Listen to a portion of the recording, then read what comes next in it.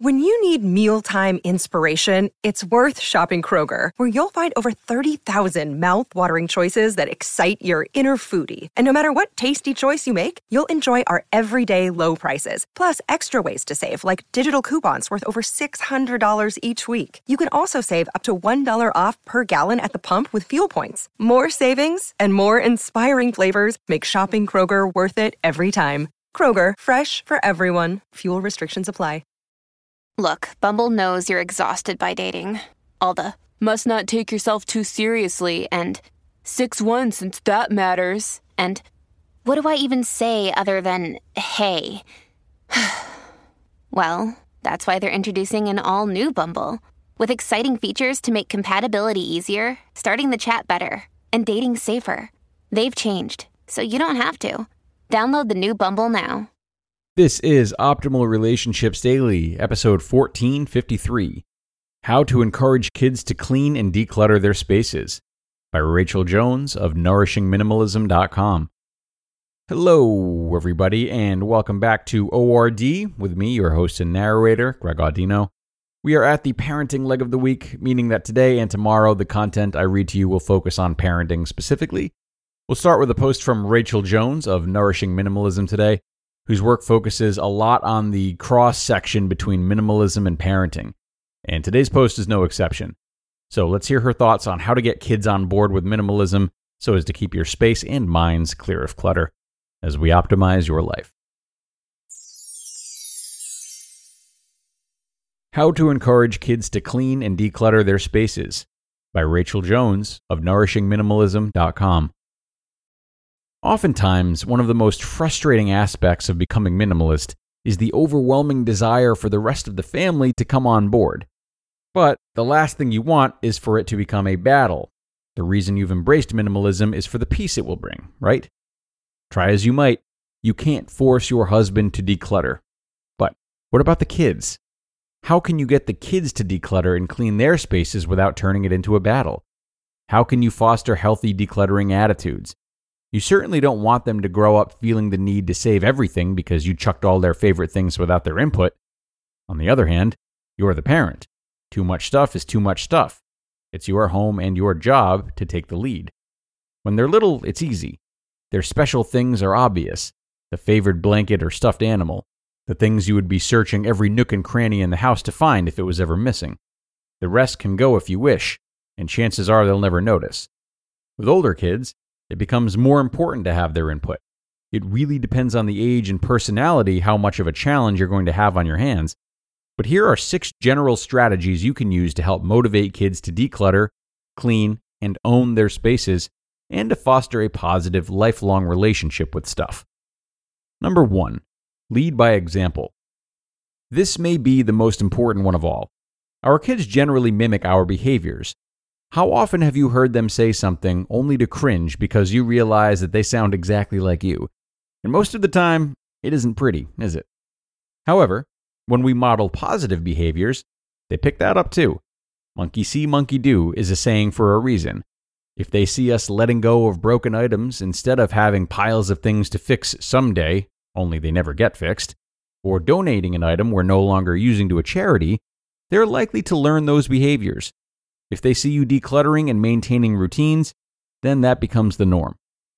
Number 2, help them to see the vision or the why.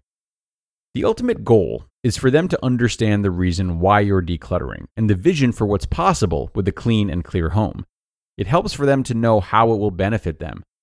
Things such as, less stuff means they'll be able to clean their room fast. Friends will be able to come over more often.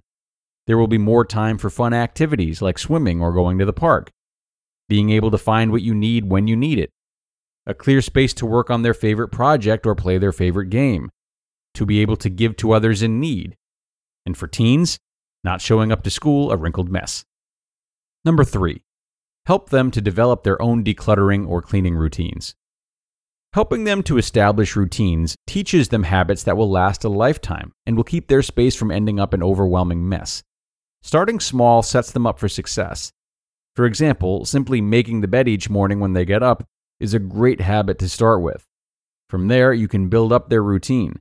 Maybe pick a certain time of day they put up their clean clothes and pick up their toys. Or a certain day when they're responsible for deeper cleaning in their area. Before a birthday or Christmas is a great time to have a routine decluttering session. Or teach them simple decluttering rules, such as 1 thing in, 2 things out. Number 4, give them specific tasks. If the room is a disaster and piled with too much stuff, telling them to just go clean your room probably won't get the best results. Many kids become overwhelmed. Remember how often you've been overwhelmed by stuff in the past. You'll likely find everything under the bed or shoved in the closet. Specific directions make it clear what you expect from them. And with time and practice, they'll know what to do. For example, instead of go clean your room, try saying, make your bed, put your dirty clothes in the hamper, hang up your shirts, find 5 toys you would like to donate, dust your shelves. Breaking it into smaller pieces makes it much more manageable for them. Number 5, work alongside them and teach them how. Some are more prone to organization than others, but generally speaking, kids aren't born knowing how to clean and manage stuff. They need to be shown how to do a job, to be encouraged as they're learning, and to be assisted with the process. It will certainly not be good enough in the beginning, but they need to be recognized for their efforts, and their skills will build over time. The outcome will be worth the patience that you show. Number 6, give them something to look forward to when they're done. It doesn't have to be some huge reward, just something motivating and something to look forward to. Who doesn't like to be recognized for their hard work? Maybe when they're finished, it'll be time for dessert or time to play a family game. Maybe you'll go to the playground sometime during the week. If it's a big job, maybe the family goes to a movie or out for ice cream. Whatever your kids enjoy. You just listened to the post titled, How to Encourage Kids to Clean and Declutter Their Spaces by Rachel Jones of NourishingMinimalism.com. Another day is here, and you're ready for it. What to wear? Check. Breakfast, lunch, and dinner? Check. Planning for what's next and how to save for it? That's where Bank of America can help. For your financial to-dos, Bank of America has experts ready to help get you closer to your goals. Get started at one of our local financial centers or 24/7 in our mobile banking app. Find a location near you at bankofamerica.com/talktous. What would you like the power to do? Mobile banking requires downloading the app and is only available for select devices. Message and data rates may apply. Bank of America N.A., member FDIC. All right, and thanks a lot to Rachel for her guidance today. And for me, I really love the idea of blending her last bullet about giving kids something to look forward to with the second bullet, which is to help them see the vision or the why. It's a lot easier for us to change our belief systems if we're able to bask in the glory of the rewards and get that evidence as quickly as possible.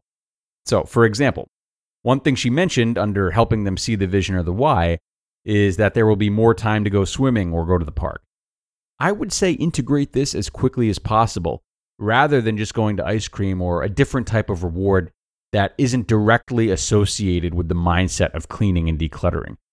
So if you've told them that swimming or park time is one of the rewards of keeping the space clean long term, then after you do your first big cleaning together or first big trip to the donation center, jump right into swimming or park time. And if it's not swimming or park time, think about other things that you know they enjoy. Really, any connection can be made here, as less cleaning equals more time to do whatever you please. So be sure to tie the two together for them and then deliver on that promise as soon as possible. Okay, everyone. And with that, it's time to get going. Another parenting post in the books, but there is going to be another one tomorrow. So if you enjoyed this one, be sure to stop in again then for more. That's where your optimal life awaits.